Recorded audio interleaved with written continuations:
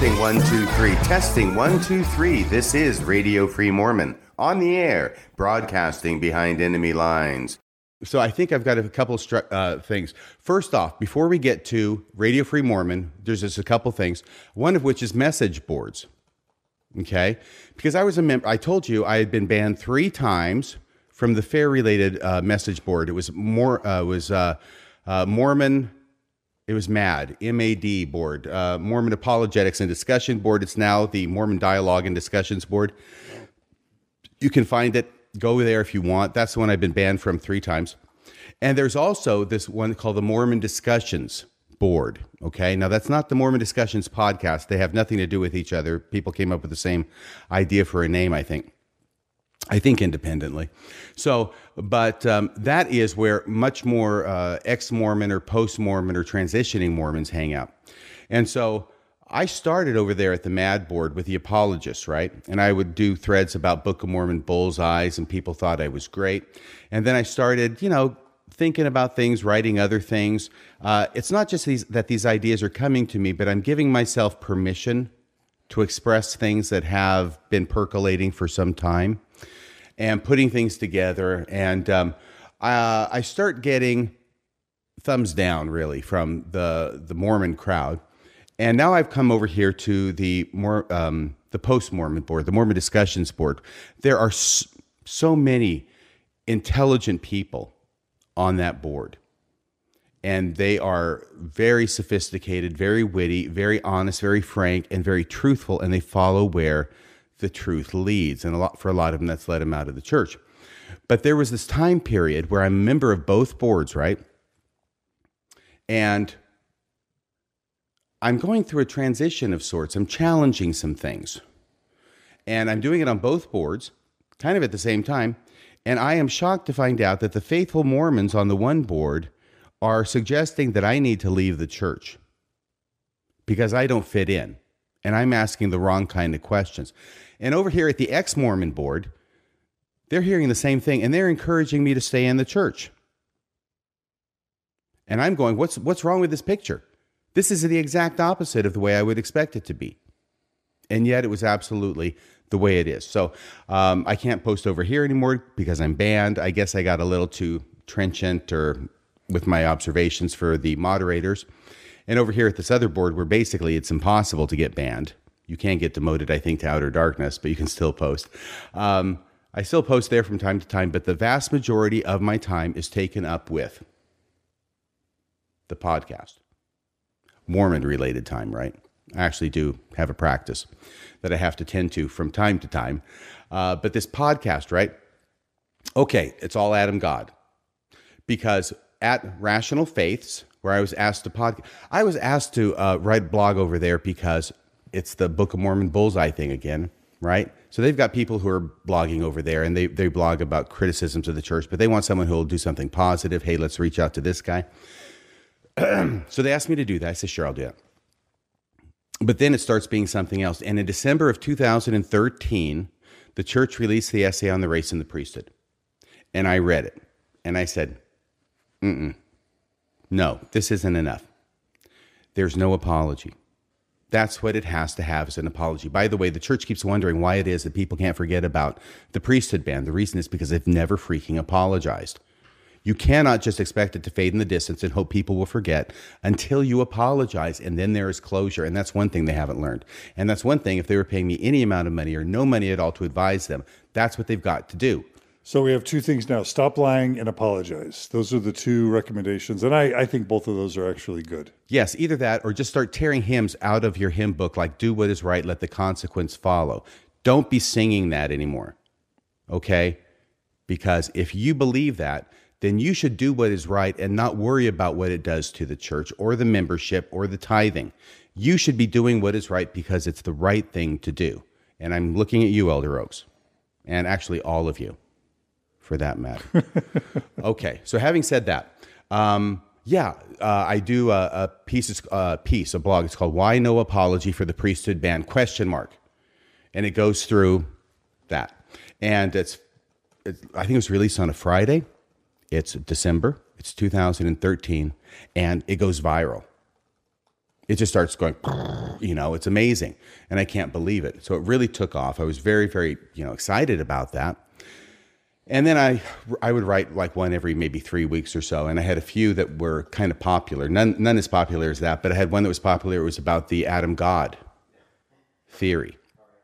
And mainly the reason I thought I would approach the Adam God theory is not only do I have an intimate knowledge of it because of all that research I did on it back in the 1980s, but also because it suddenly occurred to me, and I suddenly discovered that in modern church manuals, they've got like the Brigham Young manual, Teachings of the Presidents of the Church, where they quote him, that in at least 2 places, if not 3, and I talk about them in the blog, they actually quote from Brigham Young, where he's talking about Adam God, but they cut that part out, and they just leave in a part where he's talking about God, and they present it as if he's teaching modern Mormon doctrine. And I thought, oh my gosh, this is incredible. Really? They have to do that. So I exposed that, and hopefully there's some fun and humor in it as well. So that's kind of popular. It dies away. I write more blogs. About a year later, somebody links to it on Facebook or something. It becomes popular again. It's rediscovered. And that's when Bill Reel sees it. And I'd been listening to Bill Reel, some too, along with yours and John Larson, up to the point he stopped doing his podcast, and a couple others, but those are the main ones. Infants on Throne, some. And Bill Reel reaches out to me. And he says, would you come on and we'll do an interview about the Adam God theory? We've never covered this. You obviously know about it. So I said, sure. And we go on and we have, this is like August of 2016 or so. We go on there. We have this beautiful interview. It's like 2 hours long. It's very, very, I thought it was very interesting. And apparently a lot of people agreed because it was a huge hit for Mike. How you doing? No, don't worry don't stop. Oh, okay. He's just going to help with the sun. The sun's starting to shine on you. So. Oh, yeah. Yeah. What is that strange round glowing orb in the sky? So anyway, yeah, it goes over well. And then Bill reaches out to me and says, hey, would you like to, by the way, yeah, a lot of people recognized who I was because I was under my regular name on that Adam God theory podcast with Bill Reel. And then shortly thereafter, I show up as Radio Free Mormon, right? Well, apparently I have a distinctive voice. So they were able to put 2 and 2 together pretty quickly. There are other reasons for that they were able to figure it out, but that was one main one. And he says, would you like to do your own podcast? Because at this point, Bill is kind of getting a little bit worn out because he's doing this so much and putting out all the content. And he's trying to see, can I get some people kind of maybe like you, get some other people to do podcasts? And so he reaches out to me, says, would you like to try it? I said, I've been wanting to do this for a number of years, but technology, I have no idea how to do this. And I've had this name for several years. I already had the name. It's Radio Free Mormon. When did you first use that name? Well, I first used it on the first podcast. Right. But I had it before that. You mean you own the domain name? Oh, no. I just mean... Oh, in your head. I had picked it out. And what's the origins of that name? Well, Radio Free Europe. Talk about that. I know what that is, but tell our listeners what Radio Free Europe, World War II, broadcasting the pro-American message behind the enemy line so that people who are behind there and who are oppressed by the Nazi regime, and I might be getting this wrong, but I think this is pretty much it, can get the message. And radio can send messages. We don't have to send over pigeons or planes and drop actual written messages. We could broadcast them behind enemy lines to get the word in that helps on the way.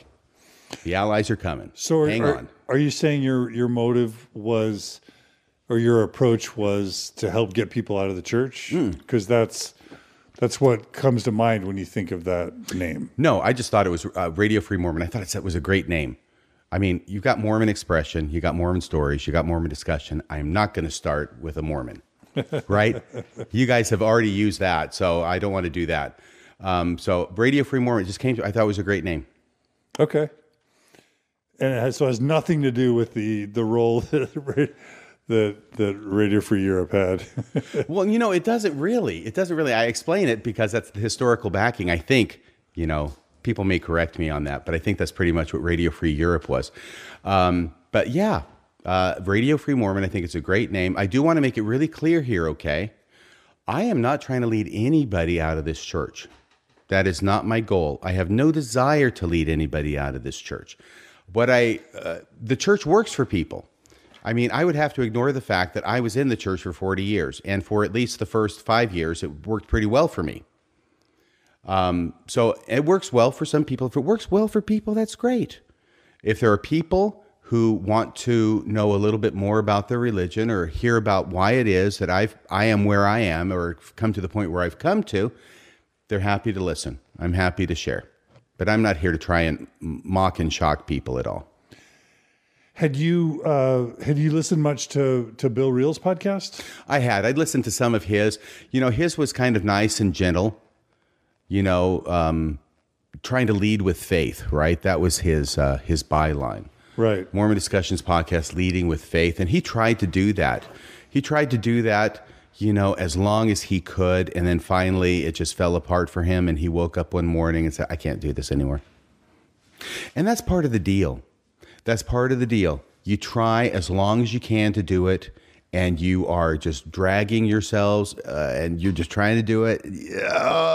You expend everything until you can't do it anymore. And you finally stop doing it. Right. That's the way it was with me. Yeah. I went through everything. And by the way, one other thing that I think everybody's watching probably knows, but I want to make clear. There is nobody in this church who wanted it to be true more than I did. Right. I did not want this church to be not true. I wanted this church to be true. Right. That was the excitement. That was the love. That was why I sacrificed. That's why I went on mission for 2 years. That's why I did everything I did for this church. That's why I studied it inside and out, because I wanted it to be true. And one of the greatest disappointments in my life, even though it's been spread out over a number of years, so it hasn't been, you know, so boom, as with some people, is that it isn't true. And that I was taken advantage of by people who knew better. And I'm not talking about Bruce. I'm talking about people higher up. And deceived, taken advantage of. It would be one thing if this was like the Lutheran Church, where basically they don't expect a whole lot from their members. But where you've got a church that is a high demand fundamentalist religion like the LDS Church, and they expect everything from you for your entire life. What's the law of consecration again? Right? Yeah. It's complete. Even your own lives if necessary. That's right. Everything, up to and including your lives, if necessary, is devoted to the Church of Jesus and Christ. Strengthening of the Church of Jesus Christ of Latter-day Saints, right? Yeah. Very good. Yep. So they don't want a lot. They just want everything. And to do that when they know they're not being honest with you. And the reason they're not being honest with you is because if they're honest with you, you won't be as likely to join up or give everything you've got. That is disgraceful. And they need to apologize for that. That's step number one. Yeah. Yeah. So say it again, your intent with starting the podcast was what? Oh, my intent starting the podcast, I had already been writing for 2 years a blog where I'm talking about my conclusions, my insights, and my thinking about Mormonism, which tended to become over time, I would say, more and more pointed. Yeah, more and more pointed. As more and more things come together, I'm starting to realize more. There's a bigger picture out here, and that bigger picture is very different from the picture that I was shown. It's like the church, the picture of Dorian Gray, right? Church has one picture, it shows everybody, but there's this other picture in the closet that looks a lot different because that's the real picture. It's the picture of the soul.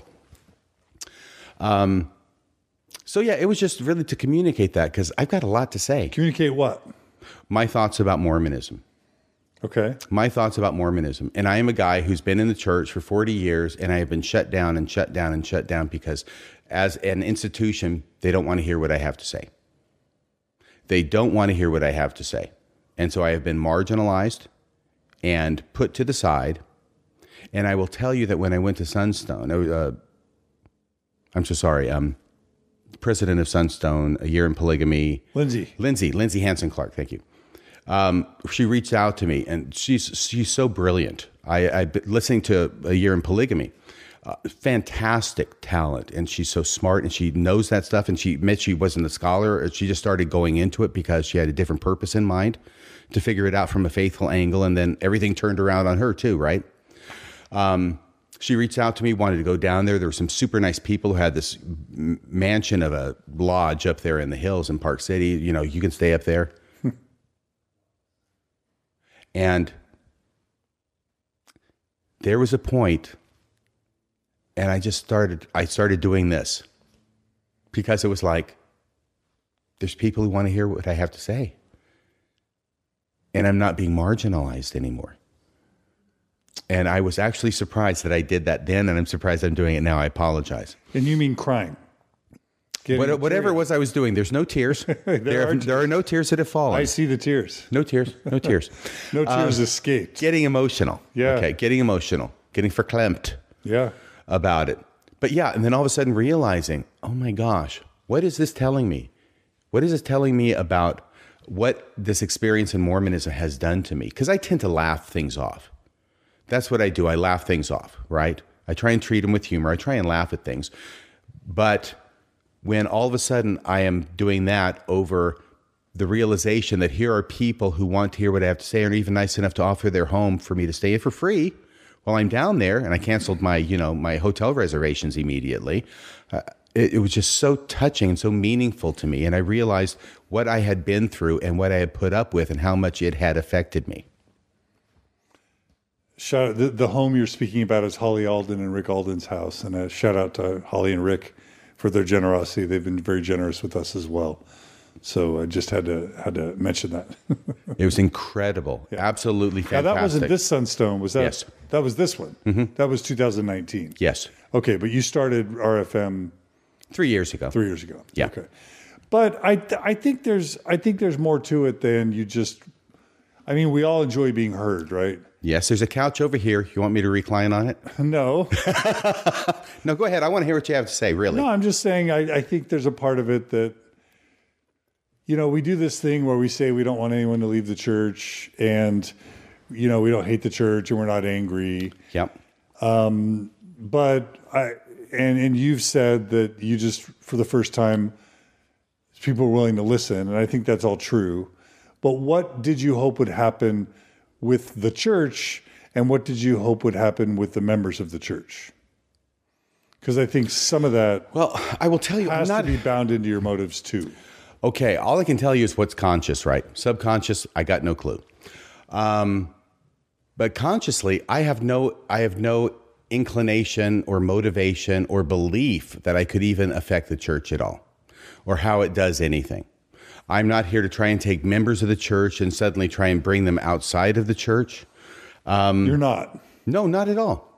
Not at all. Are you trying to educate and to awaken the members? Because again, I'm getting this double message where you're saying you named it after Radio Free Europe, where they're literally dropping pamphlets trying to educate people, and yet you're telling me you're not trying to influence the members inside. That doesn't quite. Can you see the inconsistency there or not? Yeah. Or am I projecting?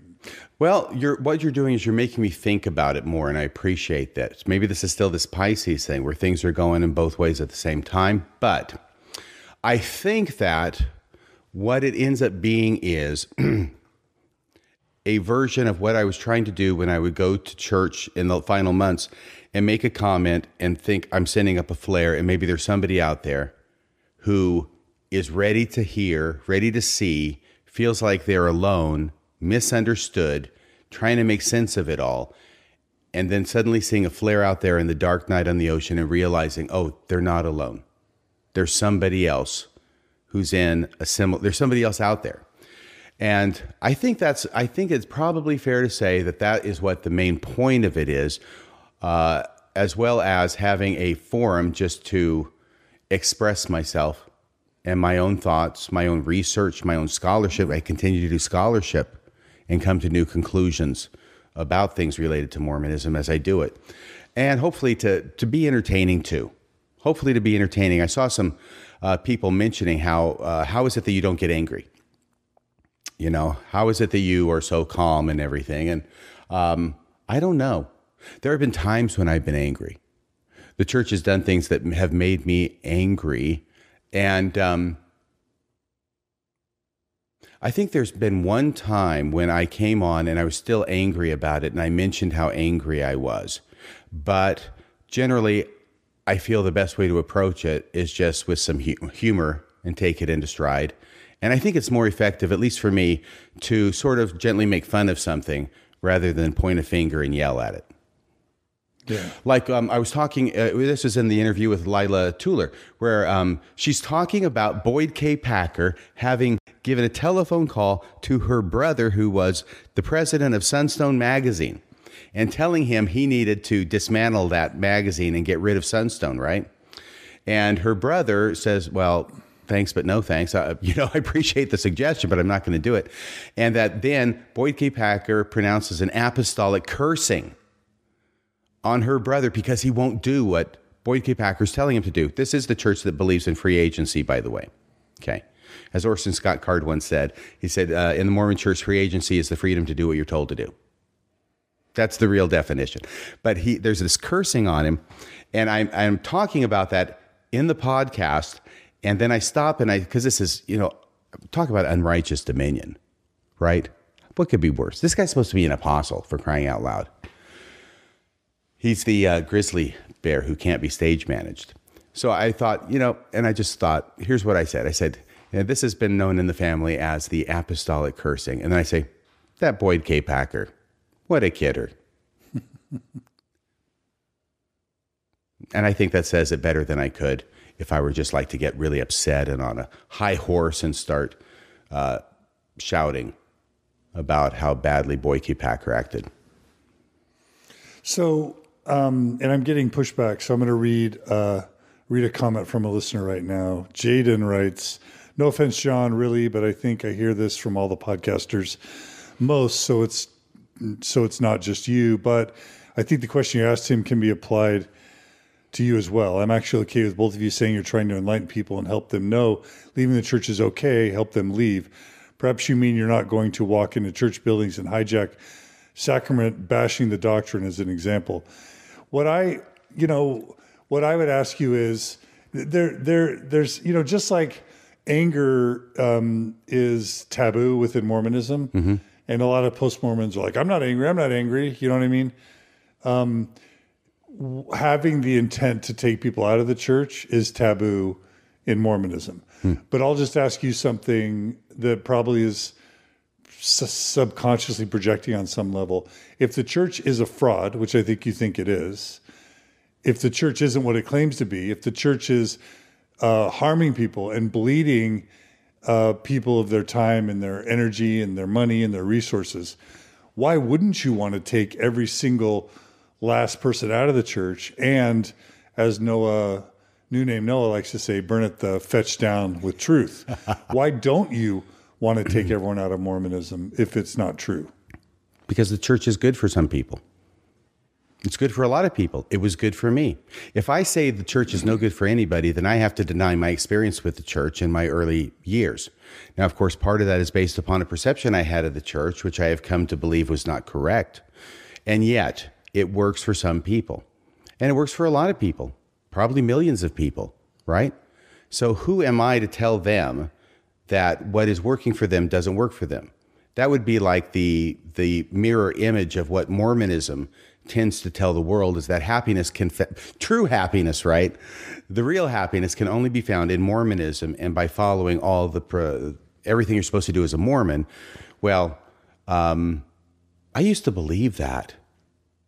Even when I'm in the middle of not being happy, It's this weird thing. I know I'm made miserable by Mormonism, but I know I'm supposed to be happy, so I tell people I'm happy, and so I think that people outside have to come in to be happy, even though I'm not happy in Mormonism. Yeah. Isn't that crazy? Yeah. But on the other hand, I don't want to be outside Mormonism now and doing what I would perceive as repeating the same mistake as thinking you can only be happy and fulfilled outside Mormonism. I think Mormonism is a great place for a lot of people. I think there's a graduation that can take place from Mormonism where you can learn more, but people will get there when they're ready. And there's nothing I can do that's going to make them more ready than they already might be. They have to come there on their own. Right. In fact, if I'm trying to tell someone who's pretty well entrenched in Mormonism that you're wrong, then that's going to get them more entrenched. But what I think you and Bill and me and others, I think the role that we might play is for once somebody's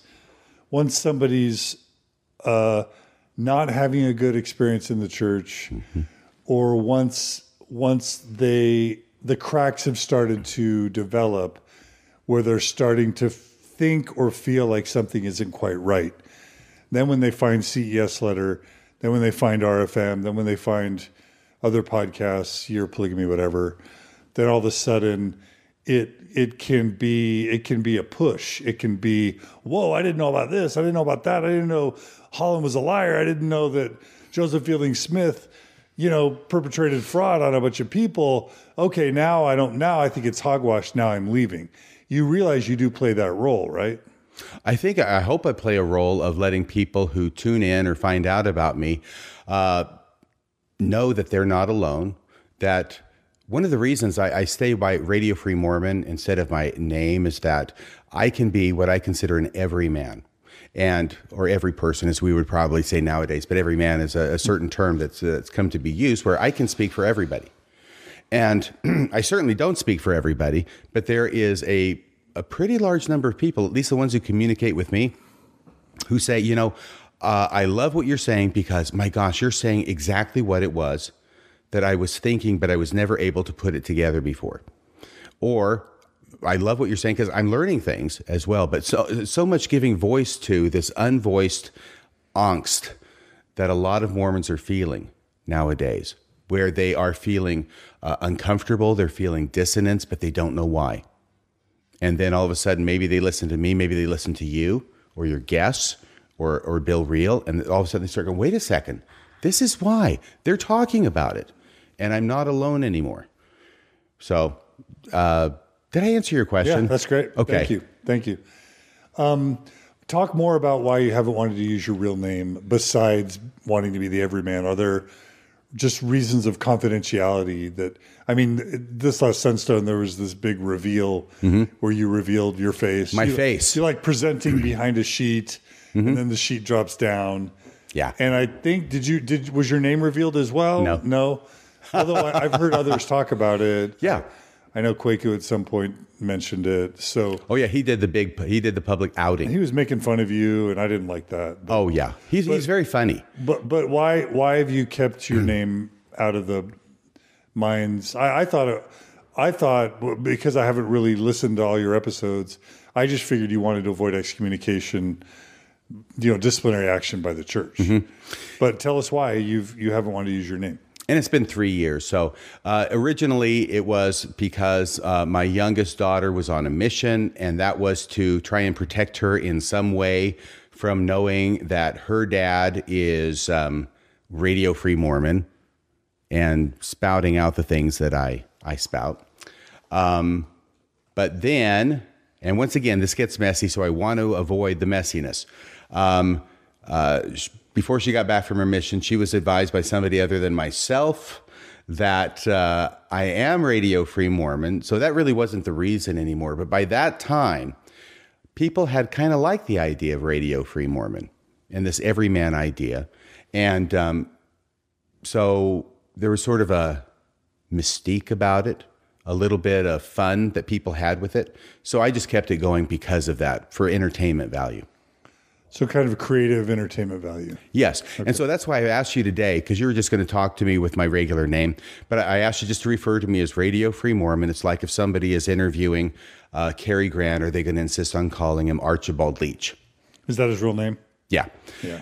And, but so people can find it out. A lot of people have through various means when I mentioned, one of which was when Kwaku totally outed me, right? With my picture and my name and everything.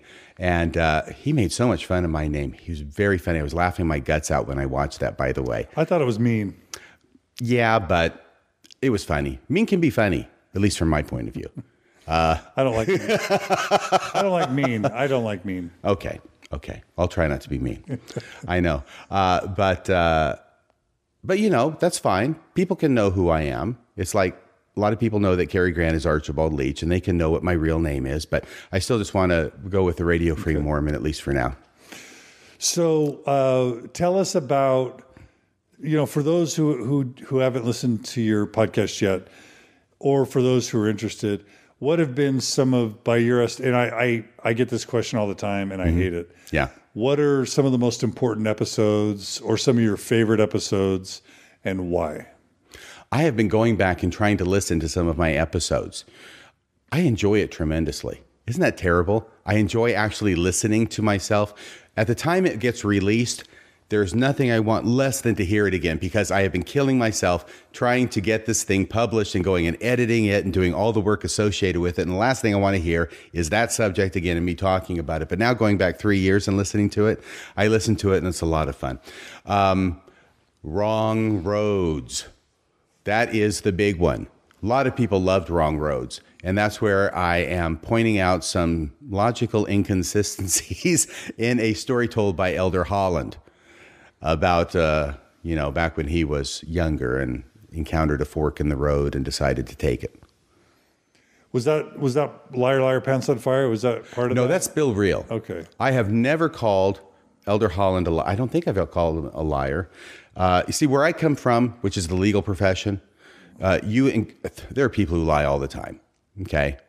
They lie under oath. They lie in court. They lie in police reports. They lie in statements. Liars everywhere. But the way I'm trained is you don't use the L word with people. Okay. You can say, this is not consistent with this. This contradicts that. This appears to be something that was made up later, right? All those kinds of things. So it's very extreme in my profession to call somebody a liar. Now, Bill Reel did do the liar, liar thing on Elder Holland. And I think Elder Holland was called, let's just say, embellishing things greatly. One of which I actually kind of discovered and did some research on and did a podcast about the growth rate of the church, right? The growth rate is tanking, and yet he's in Dallas, I think it was, and recorded talking about how the church is growing, and the church and growth is the biggest problem the church has, and it's growing more now than it's had in the whole history of the church. In fact, in the whole history of the world since Adam and Eve walked out of the Garden of Eden, he says, this church is growing.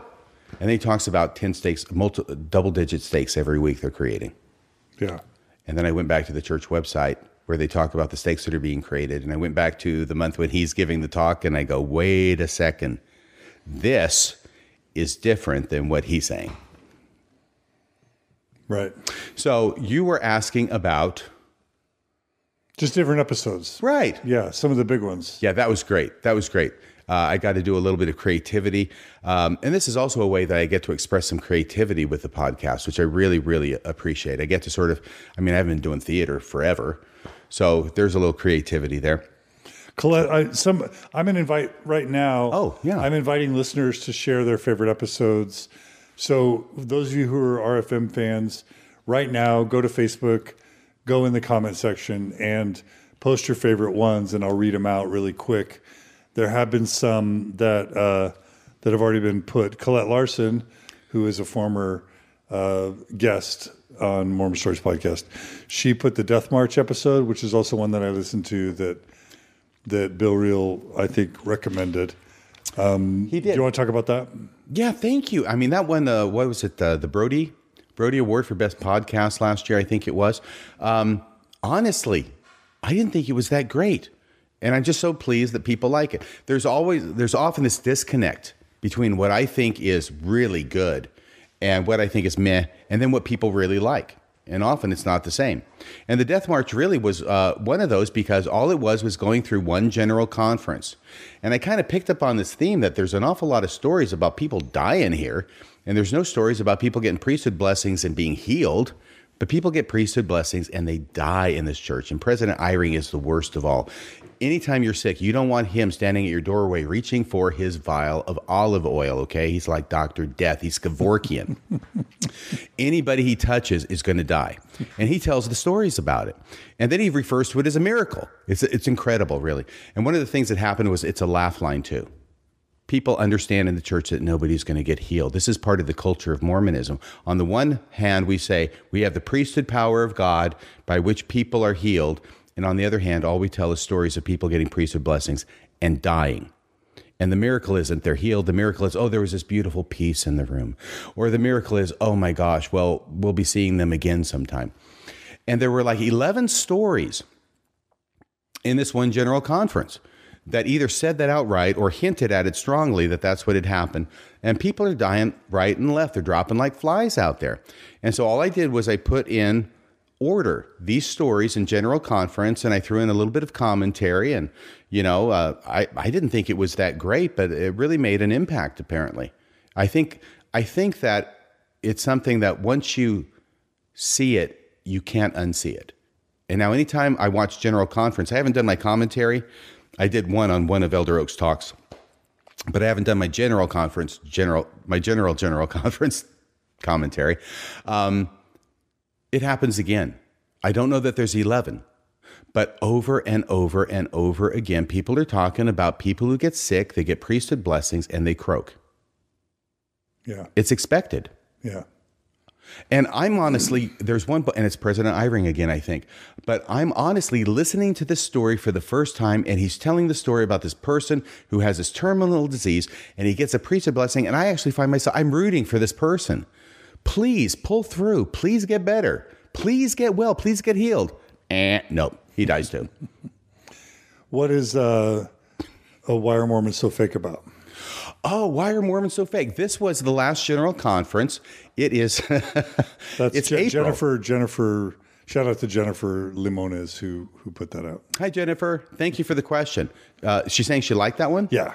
Okay. So this is April, not last general conference, but the general conference before in April of 2019. And I am just going to sit down and I have made some notes, and I'm going to go through at least all the talks in the Saturday morning session and hopefully beyond that. And I just want to hit on some high points.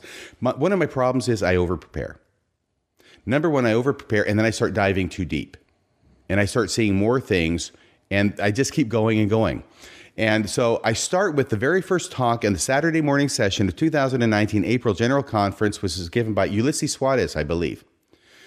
And all I get is to the first point I'm going to make in his talk. And what he is indicating, and I can't remember everything I said, but what he is suggesting and making it really clear is that we need to be fake with other people. We have to be fake. This is one of the themes that happens in Mormonism. Everybody is fake. We're taught to be fake. Because what is the most important thing in the world in being a Mormon, John? Supporting authority. Yes, supporting the church, making it look good, and getting other people to join. Yeah. Okay? So the church has to look good at all costs. That is the prime directive. I'm sorry, I'm getting away now from the question. Thank you for liking that. But he mentions it, and so I developed that further about why are Mormons so fake? And but this ties into something you said. Some of the nastiest and ugliest things that happen in Mormonism, as well as in other churches apparently, these things that get hidden. The child abuse that gets glossed over and stuffed under the rug by church authorities and sometimes even helped by church members. The reason why I believe is because our job is to not make the church look bad. Because if we make the church look bad, people will not want to join. And we need to make the church look good at all costs. So we only talk about the good stuff about the church. The leaders do this. This is why they hide the bad stuff, right? This is why it's endemic. The church leaders, Boyd K. Packer, the mantle is far, far greater than the intellect, only tell the good side, the faith-promoting side of church history. Everything else, which I acknowledge exists and I know about it, you hide that and you don't talk about that. Otherwise, you're going to lose your job, you church employee teachers, and you may end up spending eternity in a very, very hot place that you don't want to go. That's the way it is. And so, but this goes over into bad things. When Mormons do bad things, we want to look the other way. We want to hide it, and that includes abuse, and it includes abuse of children. And this is, I think, why it is that there is child abuse in the LDS church that, thank God, is now starting to be reported, starting to be acknowledged, but why it gets hidden. And it's an example of people who are very religious, doing things for a religion that they would not do under other circumstances. They're good people, but they're doing this because the primary thing is to make the church look good, which means not making it look bad, which means the members don't do bad things, which means they get hidden. Yeah. Does that make sense? It does. It does. I think I might be onto something. Absolutely. Lots of people are listing things. Colette also mentions the Renlund SmackDown. Holly mentions the Pharisee phenomenon. Oh, yeah. What was a lot of people are mentioning the Corbridge The Corbridge maneuver. What is that about? What that's about is Elder Corbridge, who, okay, hang on a second. Elder Corbridge, he is the member of the 70. He's the church leader who back in January of not this year, but I think the year before, gave a BYU address. I hope I'm getting this right. Honestly, I should know my own canon, for crying out loud. But I think he's the one who gave the talk about how there are people who have doubts, but the reason they have doubts is because they're looking at the wrong things. There are primary questions, and then there are secondary questions. And there are 4 primary questions, and the primary questions are fundamental things about God existing, about Joseph Smith being a prophet, Book of Mormon true, etc. And so what you need to do is you need to only look at those and listen to the leaders. By the way, I'm goofing this up terribly. The actual podcast is much more interesting, I hope. But then all these other questions, the questions that people have, the actual questions that people are asking about church history, those get discounted. Those aren't important. And in fact, you shouldn't go there. And he gives a whole talk, and that's the Corbridge maneuver. And that's why I called it the Corbridge maneuver, because there's an old Star Trek episode called the Corbomite maneuver. Do you remember that one? You are such a nerd. I am well-rounded. You are a nerd. I'm erudite. In all the good ways. He likes Marvel comics and he likes Star Trek. Yeah, but not DC. And Next Generation, forget about it. Did you even like the Batman, the Dark Knight series? Oh, it's awful. You're awful. Okay, I admit that. I can live with that. I was going to say something insulting like your mom's awful because we're this. You're mean. But you're mean. I thought you didn't like mean people. Don't you dare talk badly about the Dark Knight. That's sacred. He's boring. That's sacred. DC is boring. I am Batman. Oh my gosh. Look, DC is boring. I read both comics, okay? DC is boring because they're cardboard, they're two-dimensional, they're not interesting, okay? But Marvel Comics, like Stan Lee said, 2 things. You make heroes with feet of clay, heroes who have their own problems, and then you make villains who under other circumstances would be heroes. Mm-hmm. That is the idea behind it. It doesn't always work that way, but that's why I love Spider-Man. He's got problems. He's got acne. You know, he's a kid. He's got girl problems, but he can also, you know, shoot the webs and go fighting the supervillains. And what did you say about villains again? Heroes with feet of clay, villains? And making supervillains who under other circumstances would be heroes. It doesn't always work that way. Right. But like Magneto, right? Did you like the X-Men? No, I don't like the X-Men as much. At all? And not so much. What? I don't think they've done a very good job bringing them to the first 3? Screen. Yeah. You didn't like the first 3? Yeah, stinko. Really? Yeah. But Avengers, Spider-Man, all that stuff. Even in comic books, I didn't like the Avengers. The X-Men that much. I think the first 3 X-Men were brilliant. And that's great because you have your own path. That's why they make, how many was it? 63 flavors? Baskin Robbins. That's what my dad always used to say. You know, well, that's why they make 63 flavors. Everybody doesn't have to like the same thing. And people like different things. And it's okay. You're a good person. I'm a good person. Well, I think the former might be true. The latter, I'm wondering about a little bit. No, I'm kidding. Yeah, because Dark Knight, like I'm just X-Men. Like, come on, man. Anyway, I'm just kidding. Second Thor, what are you thinking? No. Oh, that's so good. Oh my gosh. I'm joking. Okay, so I've got such a man crush on Chris Hemsworth. So yeah, he is hot. He's hot. Can I say that? Is that sexist to say Chris Hemsworth is hot? Not to me. Okay, good. Okay, so a couple more sensitive topics. Jonathan Streeter just asked about this. A lot of other people. Stephanie just wrote, "But you digress." Yeah. This is the point. The point is to talk about Marvel Comics. All the Mormonism stuff has been the digression. It's all an excuse to talk about Marvel Comics. No, so Jonathan Streeter asked about this. A lot of people who wrote in asked as well. A really sensitive thing happened. When McKenna Denson came out with her claims of Joseph Bishop molesting her and then her confrontation of him, we were all taken by storm. And, that story obviously went viral and national and international, and it was a super big deal. And there's just been so much cover-ups of abuse in the church that she became like the standard bearer for abuse cover-ups in the church, and we all rode that wave. And who knows what really happened? Who knows if that did happen and we have Joseph Bishop admitting it, or at least things like it on several occasions. If any of that were true with what happened to McKenna, and then you had to deal with having been abused in that way by people in authority who should have been better, who knows what havoc that would wreak on someone's life. And so part of us viewed McKenna as a hero. Part of us saw her as broken, but broken because of the way the church treated her. She even owned up in her press release to having a lot of personal flaws and historical problems.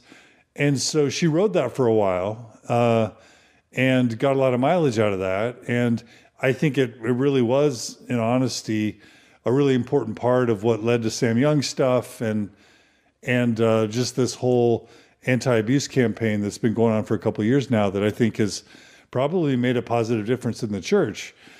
On the other hand, there were those of us, and I never had McKenna on Mormon Stories.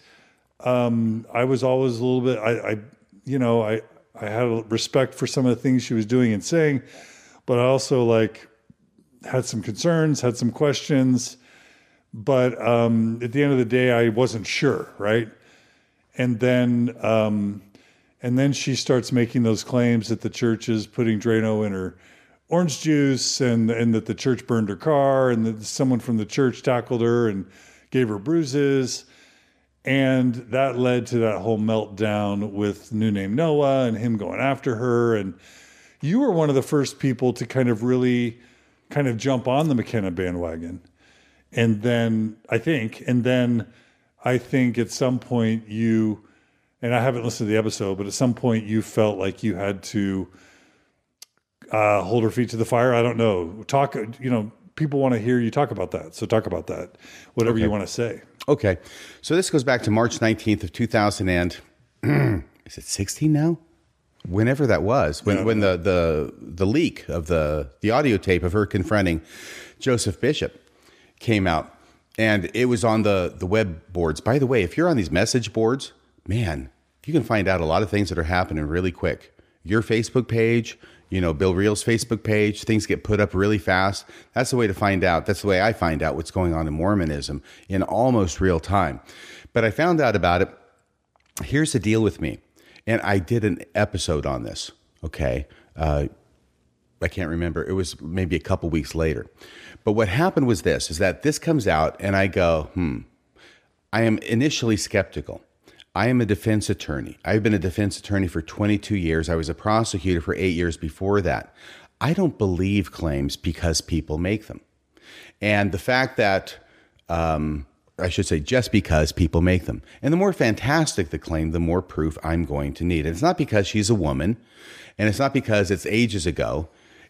Sure, it could happen. But I need something more than just her say so. So, and I'm listening. I'm reading that transcript that they put up over there at Mormon Leaks, right? Because they put the transcript up there. I'm looking through that. I'm listening to it, and I'm going, he's not really admitting. He's making some weird statements like other people, but he's not admitting to what she's claiming in this confrontation in this tape. So I'm correcting some people because some people are running around saying, oh, he admits to what she says. Well, no, he doesn't really. He doesn't really do that. So initially skeptical, wanting to hear the evidence. And then as the week goes by, the church makes a release. They do a press release in which they start misrepresenting things. And then by the end of the week, more stuff's happened. Friday, there's a second press release where now they're admitting that this guy has made, another woman had made a claim against this guy of a similar nature. And by this point, you see, the story for me wasn't McKenna Denson. The story for me was how the church is covering this up. Of course. And that's what I went with, was my first episode. I mean, this is the perfect storm, right? We've got Mormonism and my affinity, my knowledge of Mormonism, my experience, plus the law and a criminal investigation, right? Boom. I am like, what would you call a pig in mud? So I'm really looking at this and I'm analyzing it, and the church, it is clear to me, are covering things up, and they are communicating things intentionally. And I go into how it is that I believe that's the case, and it's shown from different news stories that happen. McKenna Denson is a person who had always talked about her imperfections, okay? Her imperfections, and there's certainly a lot of those. But the deal is this, and I'm very much aware from being in criminal law, there's a rape shield statute, right? And the purpose of the rape shield statute, which I think has been enacted in every state, is that it used to be that if a woman's claiming that she was raped, then all of a sudden that opened the door to any kind of sexual interaction she had with any man at any time before or after the claim was made. And this was one of the reasons that women didn't want to come forward with accusations of rape, because they'd be put through that. So the rape shield statute says none of that is relevant to a claim that this woman was raped by this man on this day. And it's true. It has no relevance whatsoever. So that's what the rape shield statute is about.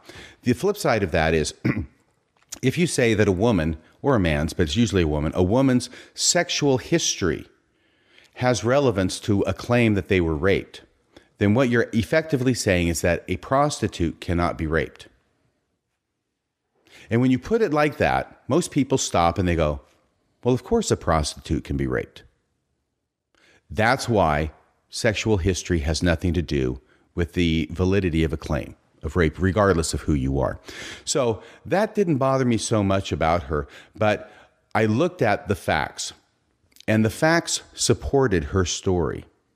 And the facts did not help Joseph Bishop's story, because frankly, you've got other women now, at least one, making this claim, and the church has admitted it, a similar claim against him, right?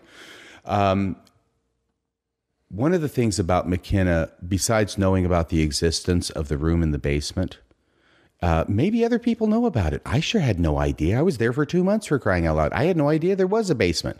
I suppose that, you would think there's a basement in the MTC.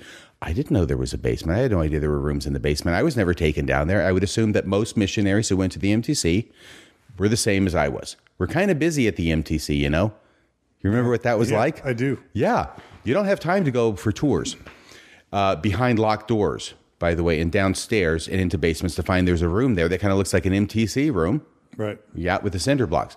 That struck me as important. And later that same week, there was a BYU, there was a member of the church who had worked for BYU back during the relevant time period, actually just after.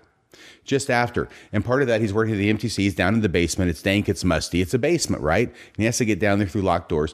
Yeah, there was a room over there in the corner. It's exactly matching the description that McKenna gave of it. And he remembered thinking, that's odd at the time, and asking people, why is there this room down here? And getting the answer, well, the former MTC president, who was Joseph Bishop, would come down here and would do his preparation or whatever.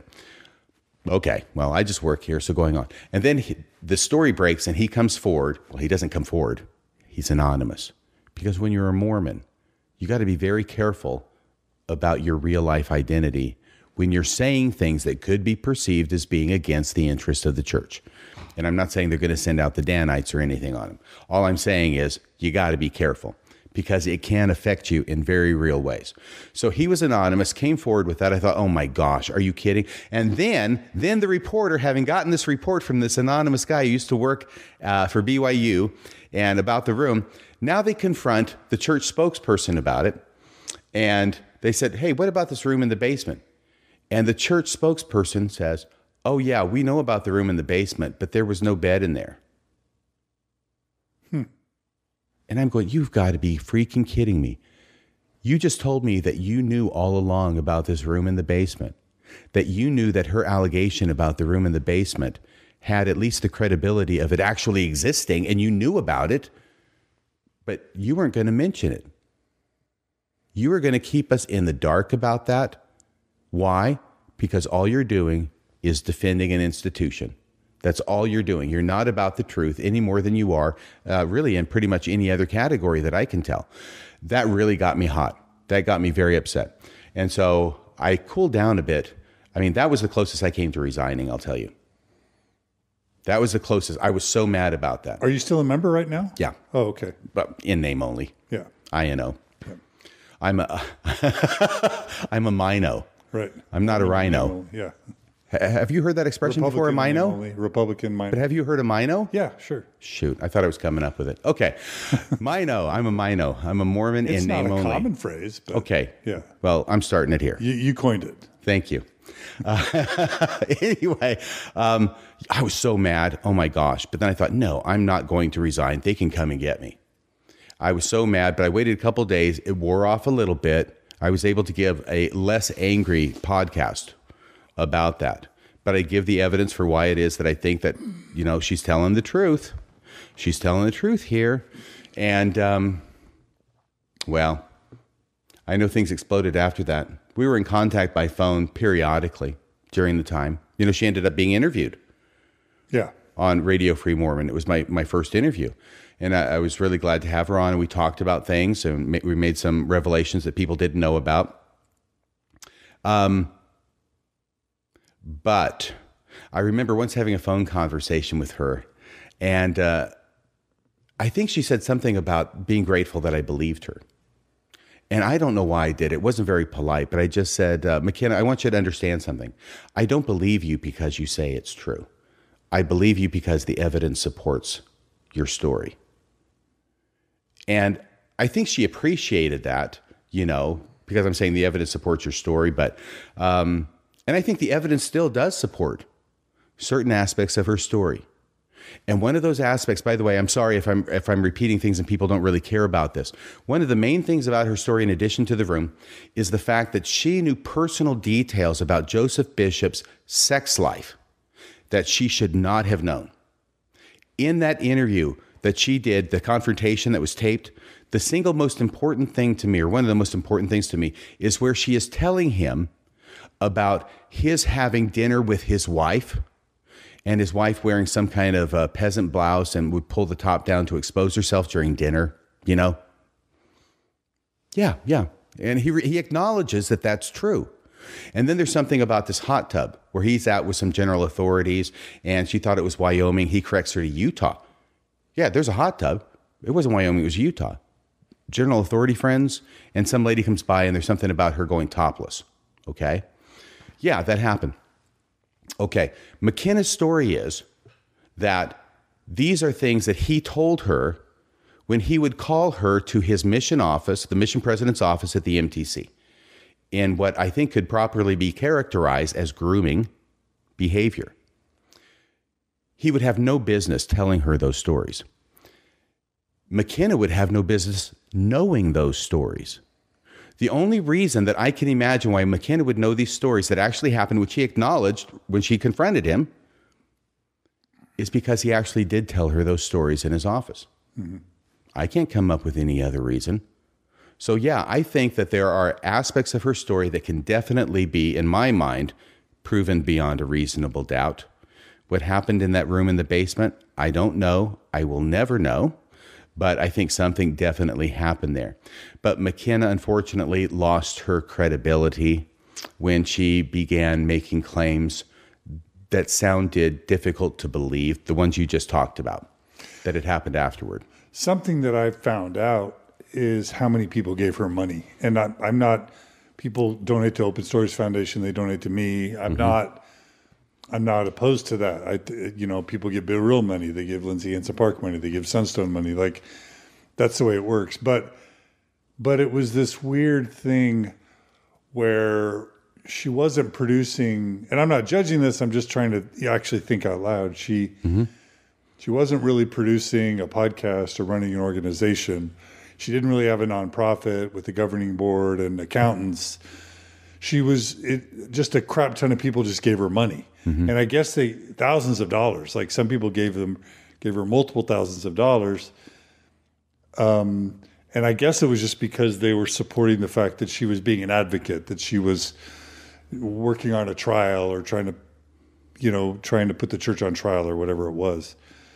But it was, she was going around trying to raise as much money as she could just for her life. And again, I'm not condemning it, but that was interesting. What did you make of the Drano and the tackling and the bruises and the my car's been burnt? I thought it hurt her credibility. So you don't think it was true? Or do you think it was true? No, I don't think it was true. I don't know. I don't want to mince words here. No, I don't think it was true. I thought it was a very bad idea for her to go public with those claims, regardless of whether they were true. Okay?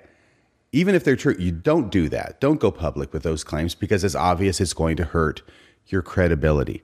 And when you're making a claim that is already difficult to believe against the president of the Missionary Training Center back in 1984, the one thing you don't need to do is to lose credibility. Yeah. What do you think happened? If you don't think they're true, then you think she made them up and lied or deceived people. What do you think was going on there? Yeah, I don't know. I don't know. Yeah. I know that she maintains that they did happen. Maybe they did. I don't know. I wasn't there. It just seems really to strain credulity that all of these things happened. And it was very obvious that that is what would happen if she went public with those claims. And it is what happened. So I don't want to judge her. I really am not into the whole judging thing. I may sound very judgmental of Elder Oaks or other things or about the church, but trying not to be judgmental. I know a lot of people gave her money. I know a lot of people invested a lot of emotion into her because she became the figurehead and the poster child for standing up against the sexual abuse by the church. And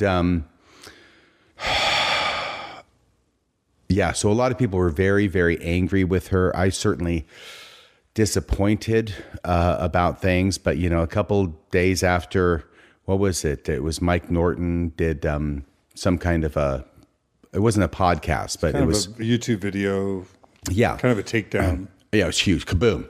Yeah, I gave her a call on the phone and said, "How you doing?" I said, "You still breathing air?" I said, "Well, I'm calling you because I'm concerned you're going to off yourself."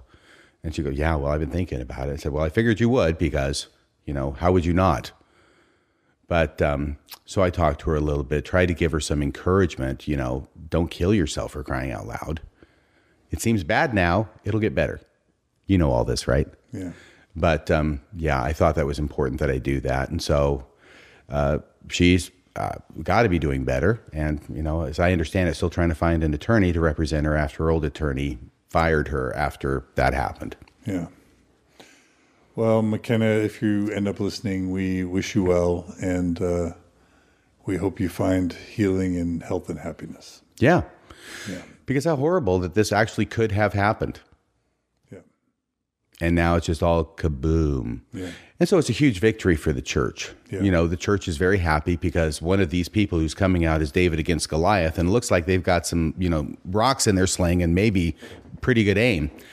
Boom. They're taken out. Yeah.